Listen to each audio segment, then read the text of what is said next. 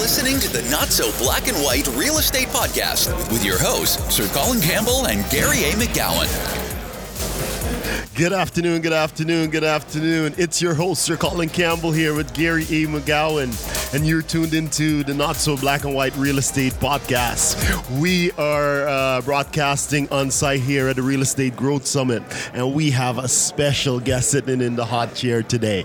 It's someone that the first time I heard him spoke, like tears came to my eyes, and I literally wrote my daughter's name on that stick. So this is someone that meant a lot to me, and we just want to introduce this person to you, all of our listeners, Clint Pulver. What is up, everybody? The man, the myth, the legend, Clint. Oh, man. Honored to be here. Cool. Clint, so as Colin mentioned, we've had the opportunity to hear you speak now twice in person, but for our listeners at home and everywhere else, who is Clint? Yeah, so Clint is a professional speaker and a professional drummer. I traveled the country, speak about 100 different times for businesses and organizations that want to retain their people. How do we create better organizations and better leaders where people like themselves best because of the leadership, because of the organization? And how do we build that? That's what I do. That's a great question, so I'm going to ask you that. Great. Yeah. I like how you ask your own questions. So, okay, add some background to that. So you have an organization that helps build culture, builds connection. You talked a lot about how leaders need to connect with the people that they lead, and we might get deep here real fast, but that's okay. We can have fun. Yeah. How are you doing that? How are you helping business owners and leaders like that? Yeah, so 5 years ago, we started an organization called the Center for Employee Retention. And the whole organization was founded upon an initiative called the Undercover Millennial Program. So think kind of undercover boss without the makeup. Yeah. I would go in as the undercover millennial into an organization, and we would just simply ask the employees, what's it like to work there? Tell me about your manager, or tell me about the culture. Do you feel like you're going to stay here long term? And they would tell me everything. Yes. And we've done that with 181 organizations, and we've interviewed over 10,000 employees undercover. And we feel like we have come up with the most real and authentic, actionable data when it comes to how great leaders created organizations their people never wanted to leave. And so that's what we do. We come in and we either do the Undercover Millennial Program, or we present to an organization on our research and what are some of the key elements that created a significant organization, not just a successful one. And it's been an amazing ride and so fun to be a part of. So those key elements, those key elements, are you seeing a common trend or thread through different organizations or different lines of work? Yeah. So there were always commonalities, and I call them obviously just universal truths, universal principles that great leaders did. And it was always usually the number one reason why people stayed, or the reason why people left an organization, was because of the leadership. Mm-hmm. We have a new book that's coming out next fall, and the book's called I Love It Here: How Great Leaders Create Organizations Their People Never Want to Leave. And the reason I titled the book I Love It Here was because that was the magic in all of our research when an employee would say undercover, when I asked the question, what's it like to work here? And they would respond with, I love it here. I love my job. I love the management. I love what I get to do. I love what I get to be a part of. And there were universal principles and truths that were found in those organizations that were always tied to the leadership. It was always tied to the manager and how they became a mentor, not just a manager. I call it mentorship versus management, and it was a beautiful thing to see. Wow. John Maxwell says everything rises and falls on leadership. What are some of those qualities that you're seeing in those leadership, in those organizations where more people are saying, I love it here, than opposed to, I can't wait to find that new job. Yeah. I'm looking for something else. I think one of the most significant aspects, again, was when a leader became a mentor, not just a manager. And mentorship is different than leadership, and mentorship is different than management. We found that great mentors, it was not so much a position or a title, right? Like leadership, you're called to that title, you earn that title, but the people always went to the mentor because of who the mentor was. That's the difference. If you look at, any great sports film or a motivational movie, or like Aladdin had the genie, right? Mufasa. I like Simba. that we went there. Yeah. There we go. Or like Rocky. Rocky had Mick. Yeah. Frodo had Gandalf, right? They had these great mentors that showed up in the story that made the story better. Yes. And we found that those great leaders, they became the mentor by simply connecting people to their dreams. Because the mentor was someone who exuded confidence, candor, they had credibility, they had competence, they earned the will of those who chose to follow them. And that was what was so cool. It was because of who the mentor was that the mentee went, I must connect with you. I can't leave you because you are the person that I experience my best self with because of you. You push me, you challenge me, and it was a game changer. When we can grab and assess and build the skills of mentorship in our business, man, it wins. It really, really wins. So that's pretty amazing, actually. So talk to us how a mentor earns that trust or earns that responsibility to become the mentor or the leader within not necessarily within an organization, within life itself. Yeah, I believe that every leader, every manager, every mentor must ask the question of their people, let me know when it gets to the part about me. And that's what the people ask the leader, right? When you think in that mindset of everybody in my organization is asking me as the leader, let me know when it gets to the part about me, you learn through that process to become an advocate, not just a developer. And that's a lot of what we see, and what I talk about is the difference between advocacy and development. One of the greatest ways to, I guess, tell this story, my mom in my life was an amazing developer. She was all about pushing me and growing me and efficiency. It was great. And I came to my mom when I was young, and I wanted to play the drums. And Wait a minute. There's a joke there. I hope people are laughing at home. Yes.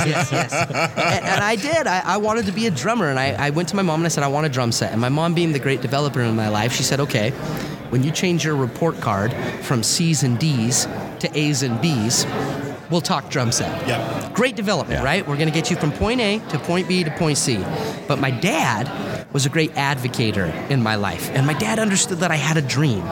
And I'll never forget, after the conversation with my mom, my dad pulled me into the computer room and he said, listen, I heard you want a drum set. And I said, yeah, I've been practicing. He goes, listen. And in my dad's computer room were all of his old CDs.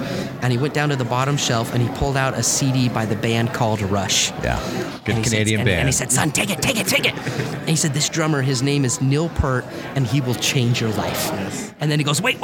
And he goes up to the top shelf and he grabs a CD by the band called Def Leppard. Yes. And he said, take this. He said, this drummer doesn't have two arms. He's got one arm.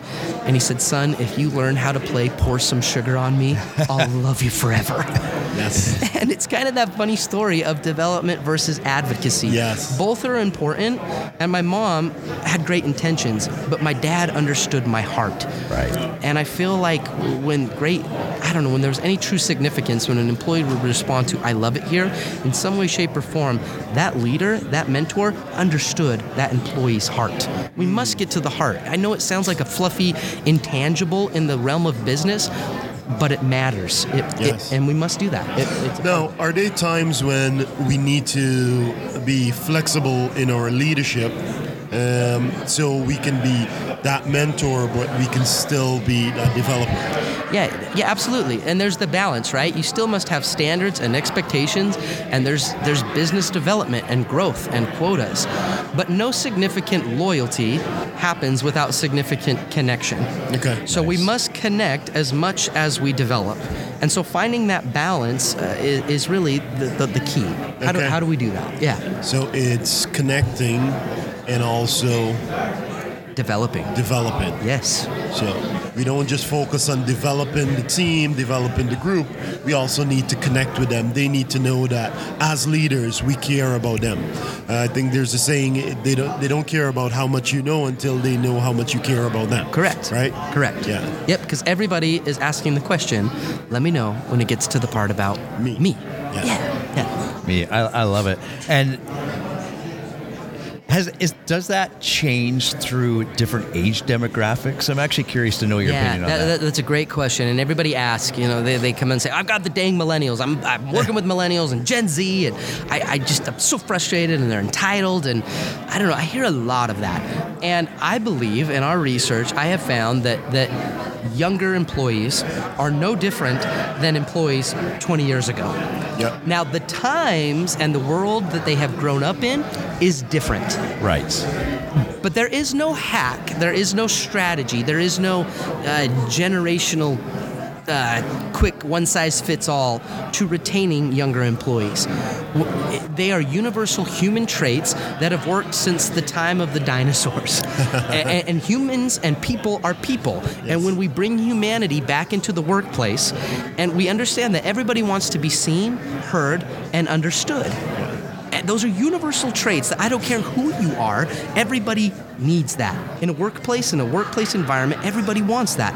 Now we must just figure out how to do that on an individual basis for our people. And that's where great management, the culture, great training, great development comes into play, where those relationships are fostered through honest, good care.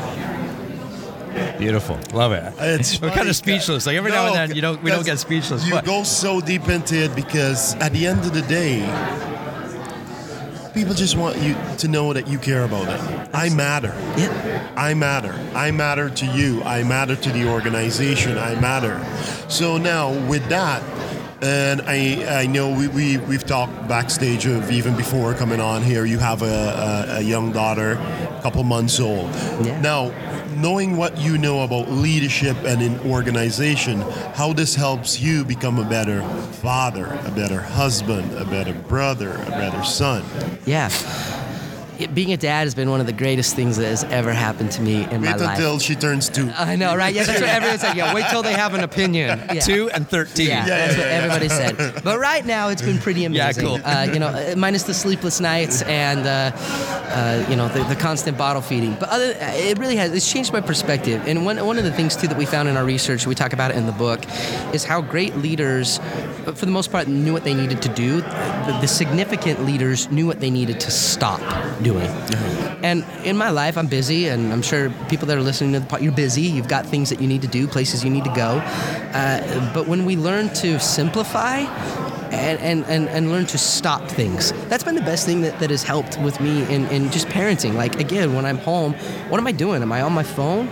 Or am I connecting with her? Am I giving quality time to her? And I think it's these little simple awarenesses and these habits that we're creating that ultimately allow connection. When we simplify our lives, we can give more time. And time is a foundation to creating lasting moments. Significant connection never happens without time. You must give time to people, and sometimes we're so busy or our priorities are in a million other places that we just can't give time. And I feel like kids spell love T-I-M-E. My wife spells love and connection T-I-M-E. Now, granted, they can't really spell that well, but that's how they spell it. The kids, don't throw your wife under that bus. Yeah, that's how they spell it. And the better I've gotten at creating, I call it a to-don't list, the things and the standards that I am going to stop doing so that I can give more time. And so one of those rules for me, one of those standards is when I'm with my wife or I'm with my child, I am not on my phone. That is my standard. Yeah. I am not on Instagram. I'm not on my email. Now, I will step away, or I will, right, there's still work to be done, or there's still emails that need to be replied to, or there's nothing wrong with social media. But again, whoever you're with and whatever you're doing, I believe there is power in giving them the gift of your attention. So for me, that's one of the things on my to-don't list. Yeah. Well, and that's going back to what you said earlier. That's a level of care that you have for those people around you, too. And you have a really cool and unique story of someone that cared, a teacher that cared for you when you were, a young man in school, very young man. And, share with our audience just, the short version, if you could, just about that story and how he saw an opportunity and really poured into you with just some attention. Yeah, when I was in the 5th grade, I was the kid that struggled to sit still. I would tap, I would move. Everybody deemed it a problem. I got sent to the principal's office, but there was one person who looked at that problem as an opportunity. He saw me not as a problem, he saw me as a drummer. Yeah. And he was the person that created a moment and gave me my very first pair of drumsticks. He designed it. He engineered a significant moment in time that created lasting change. And I remember when he gave me the sticks, he made me promise that I would just keep them in my hands as much as I could. And that was 22 years ago, and my life has been 100% a better story because of that moment. Wow. And I have tried my best to keep those sticks in my hands, and have had the opportunity to tour and record all over the world playing drums. I've been on America's Got Talent.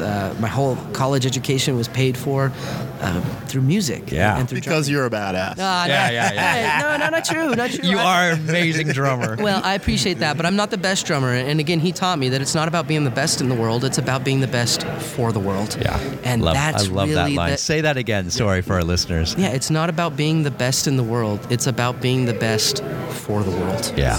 My favorite line. Yeah. My favorite line. Yeah, that actually, when you said that on stage today, that gave me chills because I wrote it down the first time a month ago when we had the pleasure of listening to you, and just hearing it again. And sometimes when we go through talks and lessons in life, we need to hear it a few times because it has such deep impact. Absolutely. And I appreciate your being vulnerable on stage, and I know that's your message, and that's how you use circumstances in your life to build a better world around you. So kudos for you for doing that. Thank you. I appreciate that. So what's the next step for Clint? Where next from here?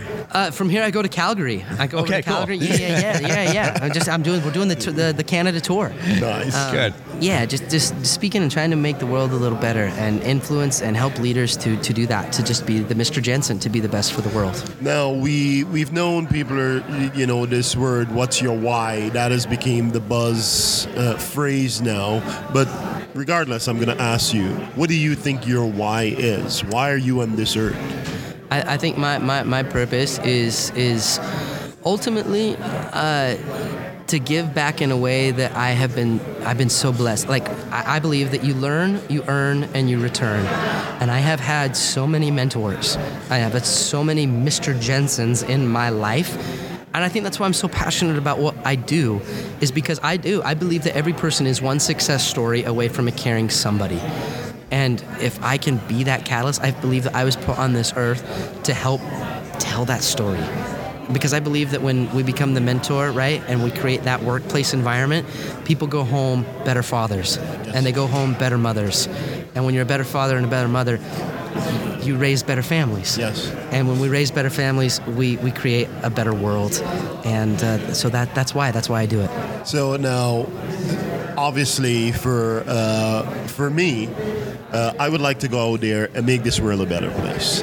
So what are some of the little things that I can do? Because I'm thinking, I might just do this, but is that enough? How far is that going to go? Yeah, my mom taught me when I was young, she said, Clint, always inch by inch, life's a cinch.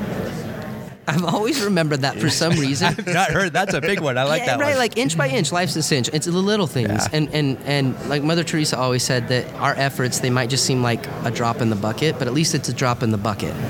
And that little by little makes a little a lot. Yeah, and it's the small things. Sometimes we think, leadership and to make this big wave of change, I've got to do something extravagant. No. It's the small things. It is the little moments that people truly remember the most. When I would go in undercover and I'd ask somebody, hey, what's it like to work here? And when they say, I love it here, and I ask them why, it was the little things they talked about. Yes. It was not the extravagant party that the business threw. It was that time when the boss called them in and just said, hey, I just want you to know that I just recognize you and I'm here for you. What can I do to help you succeed? Yeah. Where do you want to go in the business? That's what they remembered. Awesome. That's what they talked about. It's the little things. So just focus on one thing.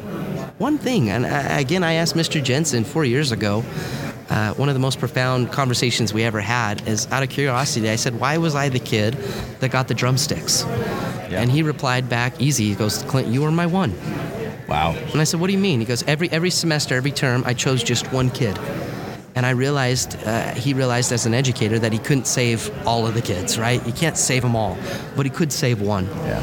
And he was that prime example of that little by little makes a little a lot. So focus on one. Focus on one thing, one person, and make that difference. Yes. And as you do, the influence grows, and we create habits and rituals. You create character. You create better culture. You create greater significance. I'm listening to you here. Have you ever considered being a speaker? Because he's well spoken. Great idea. That's a great idea. I'm glad you thought of it. Yeah. Well, just wrap it up here, Clint. What is next in 2020 for you? I know you said to tell us a little bit about that book. When's that book release? The book's going to come out in fall of 2020. And again, it's called I Love It Here, How Great Leaders Create Organizations Their People Never Want to Leave. And it's a culmination of all of the research that we found and those universal truths that when leaders apply this, I promise, and it's the guarantee with the book, that it will work.